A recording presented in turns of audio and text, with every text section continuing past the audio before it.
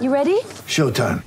On May 3rd, summer starts with The Fall Guy. Let's do it later. Let's drink a spicy margarita. Make some bad decisions. Yes!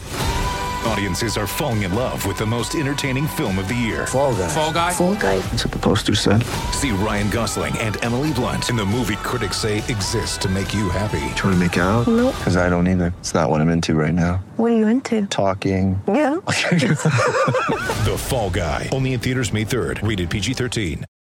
Well, it's just about that time of the week where we take a look at what's going on with Ohio State's opponent. It's Behind Enemy Lines on Buckeye Breakdown, and that means with the Michigan State Spartans coming to town, we've got a terrific guest lined up for you to tell you all about what's going on in East Lansing, where things have gone well, and unfortunately, where things have gone wrong as well.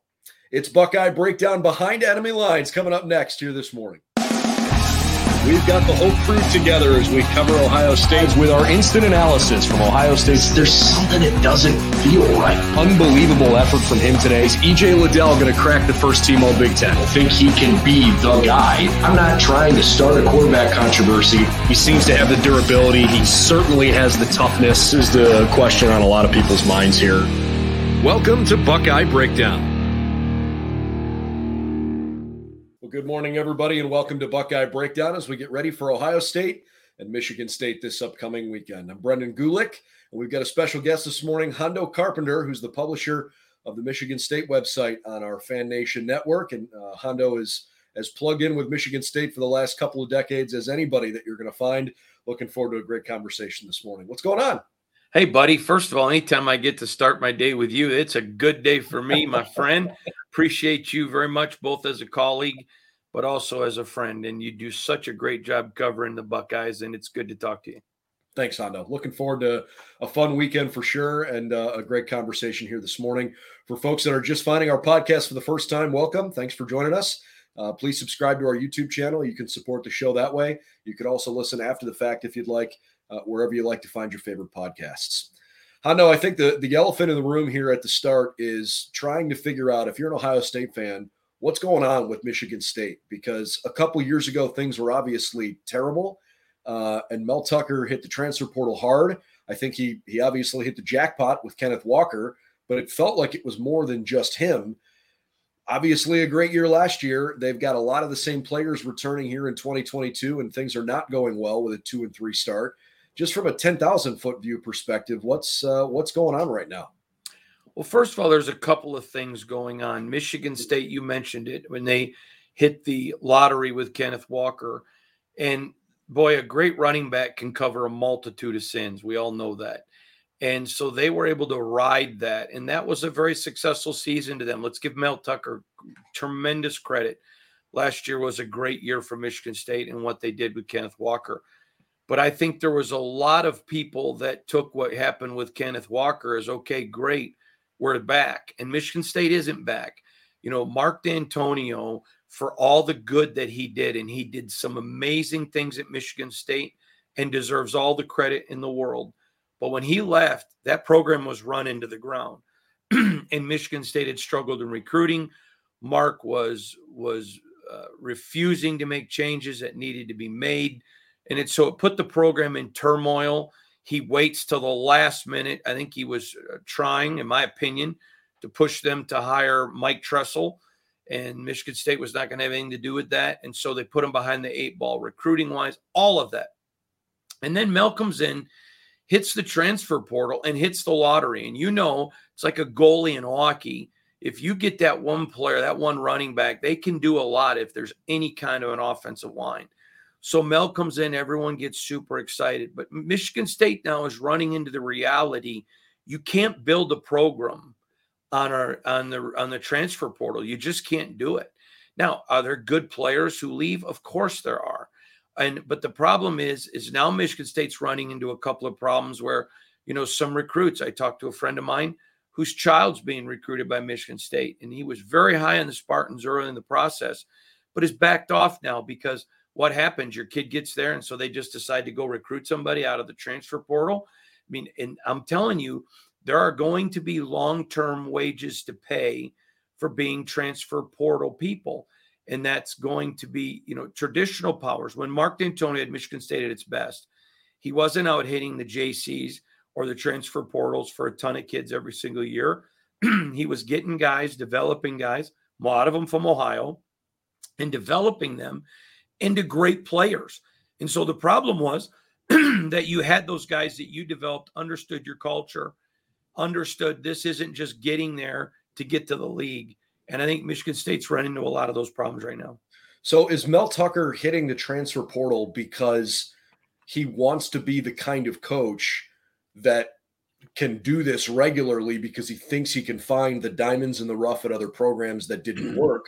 Is that what he's trying to build? Or is it more a reflection, do you think, of what his impression was of the roster that he inherited, where he felt like, I got to blow this up and I have the ability to go grab other guys? Well, I think it's a bit of both, and I'm not trying to be political and not give you an answer, so I'll explain why it's both. First of all, he needed players super bad, and Michigan State, I mean, let's be honest. I've already reported this. I'm the one that broke the story Mel Tucker was getting the job. He was not the first choice. He wasn't the second choice. He wasn't the third choice. So he gets the job after only 1 year as a head coach. We know what happened the first year, which I don't think was his fault at all. I'm not blaming him for that. He knew he needed players. He knew he needed to make a statement. And so he goes out and hits that portal hard because it was very, very bleak. But the problem is now that he's recruiting and he's trying to develop guys, there's now reverse recruiting on him with all the coaches telling players, listen, you're going to go there. You're going to spend 1 or 2 years. You're going to redshirt. You're going to work hard. And then bam, when you need time to play to develop, he's just going to go to the transfer portal and get somebody, and you're not going to play. I mean, I know of players that are being told that, and that's how schools are recruiting against Michigan State. So that's the first part. That created a problem with him because he needed to hit the transfer portal, but he hit it so hard that now that's being used of him in recruiting. So yes, the first answer to your question is, did he hit it that hard because of what was left of him? Yes. But I think that now he does believe, though, I can go out and get those players. And I think he can. I think he can go out and get 1 or 2 a year that can help this program. But his dependence on it is hurting the team long-term. And that's the problem where they are right now. I mean, I think most coaches in America probably are using the transfer portal to say, okay, how can I add to what I currently have? How can I enhance this? Not how can I totally, overhaul it? And maybe that's where they need to find that better balance. Perhaps finding somebody as talented as Kenneth Walker helped mask that a little bit. Let's talk about the current team, because it's probably not a good time for the Spartans to be welcoming Ohio State to town. They've dropped 3 in a row. You know, they played Michael Penix, who has found a rejuvenation out in Washington after his time in Indiana. And then you played 2 of the better Big Ten teams right now. I don't know how you really rank them after Ohio State and Michigan, but you're playing two of the better Big Ten teams in Minnesota and in Maryland who can really throw the football. Obviously coming in without a whole lot of momentum, and you're going to play the top, offense in the country right now, top scoring offense, top 3 passing offense. Where can Michigan State's defense be better this week? Because it looks statistically like that's been their biggest challenge, is trying to get their defense going. Well, they could go to Buffalo Wild Wings and get those sprinklers put in. I mean, let me go back. Years ago, John L. Smith's last season, the Ohio State Buckeyes with my good buddy Jim Tressel invaded Spartan Stadium, and they termed it into, I mean, it was Buckeyes West. It was brutal. And it was after that game that I called for the firing of John L. Smith. Now, I'm not going in any way, no matter what happens. I'm not going to call for the firing of Mel Tucker. This is too early in the process. And number one. Number two, it isn't going to happen. But number one, it's just too early in the process. But I think you're going to see that kind of game. I think I know people who are season ticket holders at Michigan State, some of them my own family, that have sold their tickets for an exorbitant amount of money because Buckeye fans will pay it. And there's that many Buckeye fans. So even if with Michigan State not being good, they want to go on the road, watch a game. So prices are high because it's, a difference of several thousand seats between the Horseshoe and the High Cathedral of the Spartan Nation.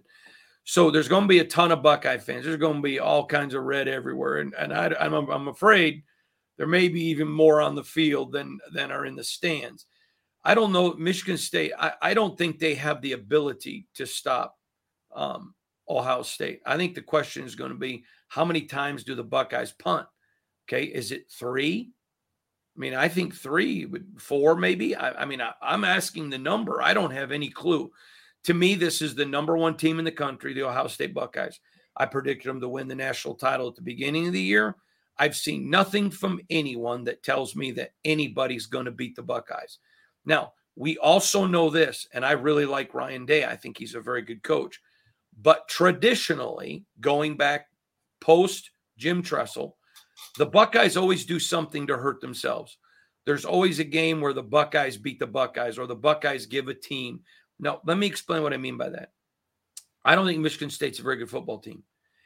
And so for Michigan State to beat Ohio State, they have to have the Buckeyes help. Now, if you're the Buckeyes, you can even make a few mistakes and still win this one by multiple touchdowns. The problem is if they go in and just do a complete lay an egg, they just expect, hey, we're going to win. Michigan State's not going to show up. I'm going to tell you this. Michigan State's going to show up. If Mel Tucker has not lost his team, Mel Tucker's got these kids. They believe in them. They're going to fight. They're just not that good yet. I mean, that's just the reality. So Ohio State's going to have to beat themselves on Saturday for Michigan State to win. That's just the cold reality, because everywhere you look, and Brendan, I would challenge you to do this week. Go through your roster, the starting first string of both teams. Name me one Spartan, one of the starting 22 that would start on the Buckeyes. Yeah, it's an exercise that, frankly, we do semi-regularly. Doesn't matter who the opponent is, and for the most part, you've kind of got the guys you want. Yep, I agree. And so, how do you stop the Buckeyes if you're being serious and not going to put in the Buffalo Wild Wings sprinklers? I think you have to take risks. You absolutely have to take risks, and you have to say, okay, we're going to do everything we can to get pressure, and hope a quarterback has to make quick decisions and quick throws. But then, do you really think that this quarterback isn't going to make those throws? Again, there's so many ways to attack. Do you just play prevent and hope to slow it down so you don't lose by 30? I mean, there are so many questions here. And again, it goes back to John O. Smith's last season. The Buckeyes are the superior team. Now, I'm going to tell you this right now. Everyone's acting like when they play Michigan, that may be their biggest challenge in all of the Big Ten.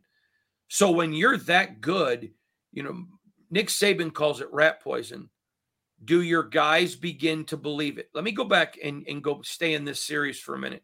I remember when Michigan State invaded Columbus with Mark D'Antonio, and all of a sudden Connor Cook's down, pouring rain, and they have a backup quarterback by the name of Tyler O'Connor come in, Ohio kid, and Michigan State upset the Ohio State Buckeyes. After the game, Ezekiel Elliott, multiple players throwing temper tantrums. That Ohio State team was incredibly talented, but perhaps one of the most selfish teams I've ever seen in my life. They didn't play for the Buckeyes. They played for themselves. They played for their futures. They played for the league. And you saw it. Michigan State went in there. They were a team. They lost their star quarterback. Hey, we're just going to go in there, punch you in the face, make you beat us. And that Michigan State team was able to win. I don't see that selfishness on this Buckeye team. I may be 100% wrong because you're embedded with them. But if this Ohio State team is that way, then that's a way that you get an upset, when you get them frustrated and then they start making more mistakes on their own. But I don't see that in this team. And unless they're playing Alabama, unless they're playing Georgia, those are the only two teams that I think would even give them a major fight. Listen, I think Michigan's going to be the best game they play all year. I still think they win that one. And I think they go on to win the national title. But if you're not an Alabama or a Georgia, I don't see who has the horses to run this race. Get ready for the greatest roast of all time, the Roast of Tom Brady, a Netflix live event happening May 5th. Hosted by Kevin Hart, the 7-time world champion gets his cleats held to the fire by famous friends and frenemies on an unforgettable night where everything is fair game. Tune in on May 5th at 5 p.m. Pacific time for the Roast of Tom Brady, live only on Netflix. It's only a kick, a jump, a block. It's only a serve. It's only a tackle, a run. It's only for the fans. After all, it's only pressure. You got this. Adidas.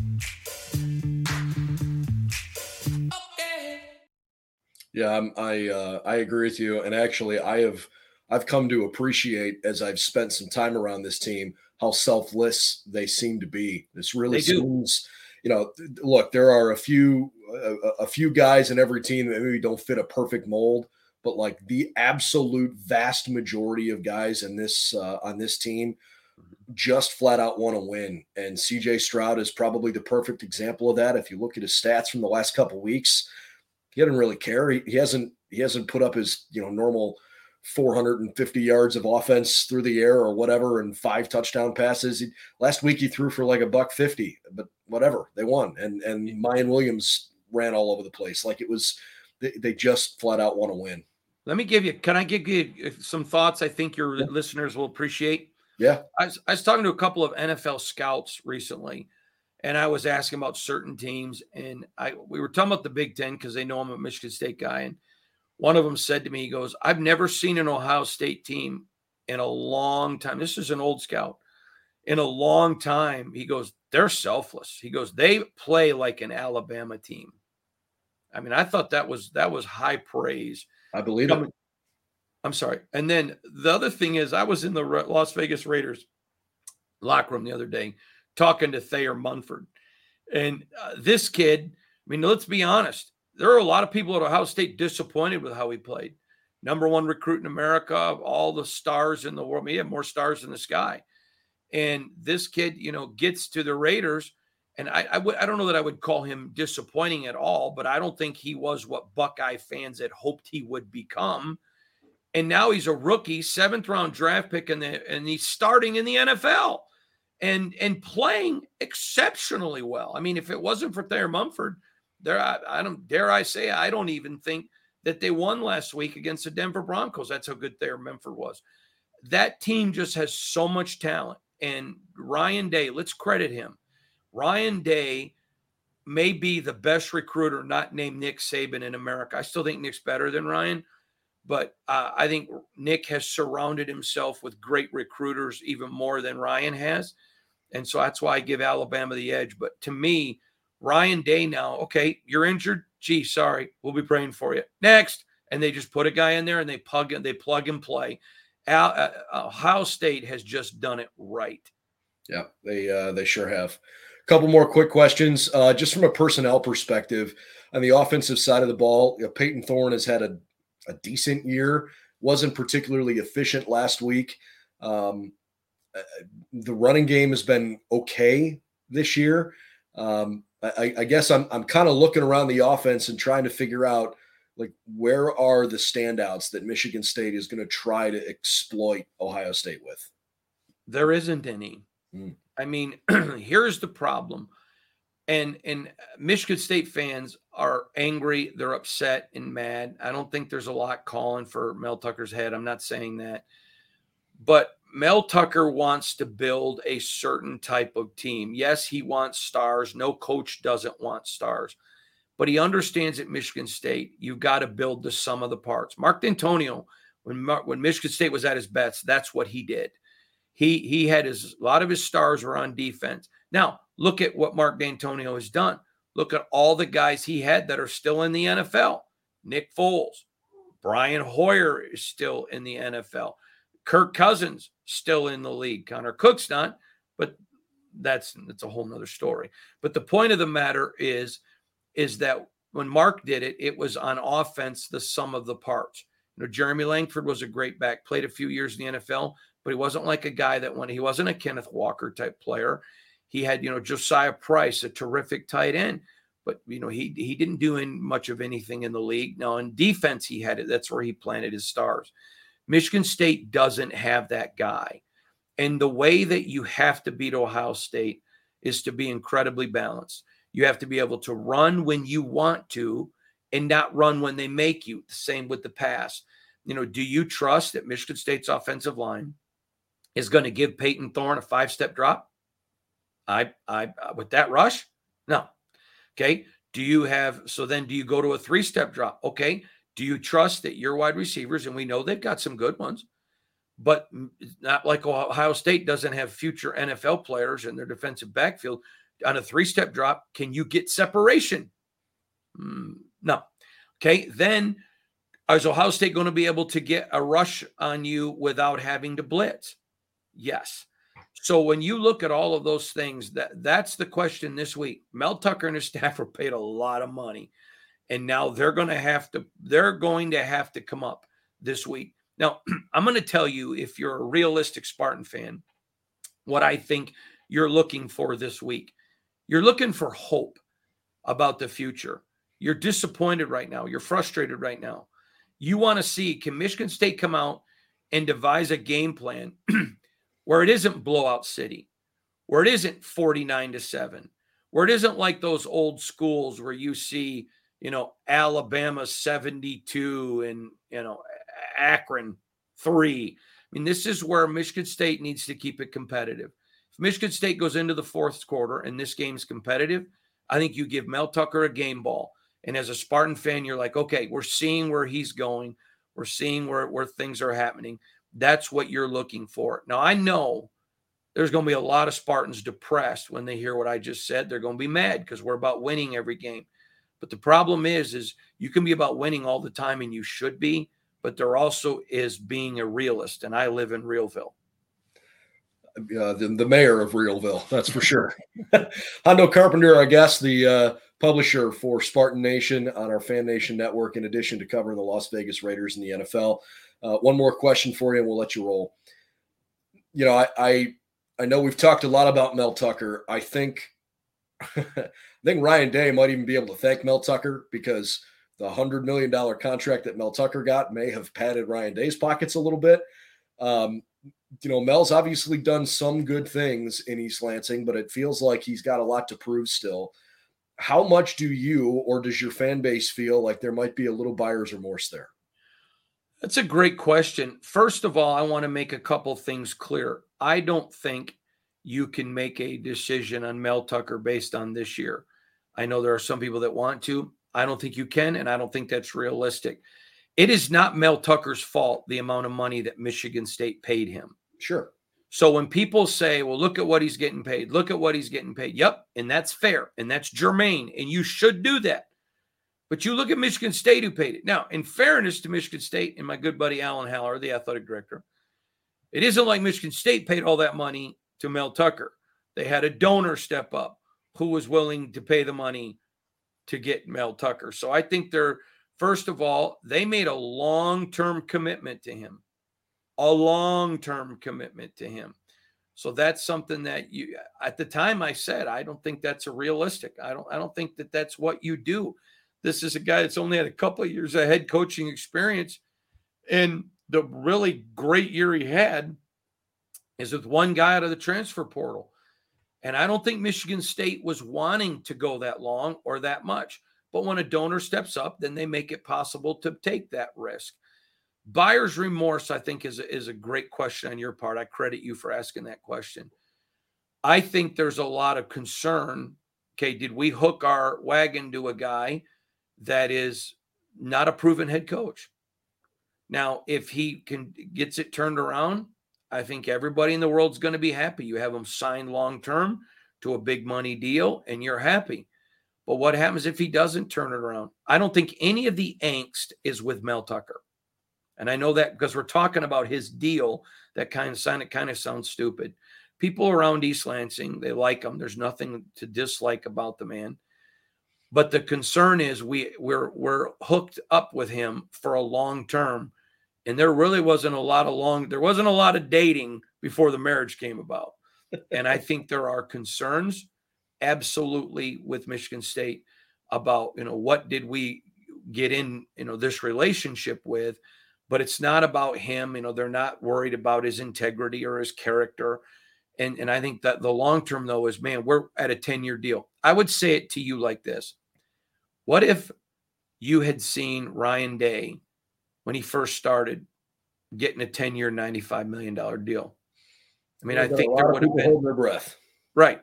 Because, okay, we have a lot of reasons to like Ryan Day. And let's be honest, Ryan Day's pre-head coaching resume was significantly better than Mel Tucker's. Yeah. Significantly better than Mel Tucker's. And so, again, it doesn't mean he's not the long-term answer. But when you make that big of a commitment that early, you're hoping and you don't know. And I think when you're dealing with literally $100 million, 95, and 10 years of your program, to make that big of a commitment on somebody where you don't have a huge swath of information to make that judgment about, that's a risk. Michigan State took a risk. And boy, they're hoping, but they don't know. He is paid on potential, that's for sure. And he certainly has the potential. But there's a lot to be shown up in East Lansing for sure. Hondo, man, appreciate your time. You got great insight. I love your historical perspective on the Spartans in addition to the current team. This was a lot of fun, and we'll certainly have you on again soon. Thank you, my friend. All right, Hondo Carpenter of Spartan Nation on our Fan Nation network through the Sports Illustrated Media Group. Please subscribe to our YouTube channel again if you're interested in more content just like this. You can listen after the fact either on YouTube or wherever you like to find your favorite podcasts. And for all the latest news and info on the Buckeyes, check out BuckeyesNow.com. For Hondo Carpenter, I'm Brendan Gulick. This was Behind Enemy Lines, part of our Buckeye Breakdown podcast. Ohio State, Michigan State, up in Spartan country here this weekend.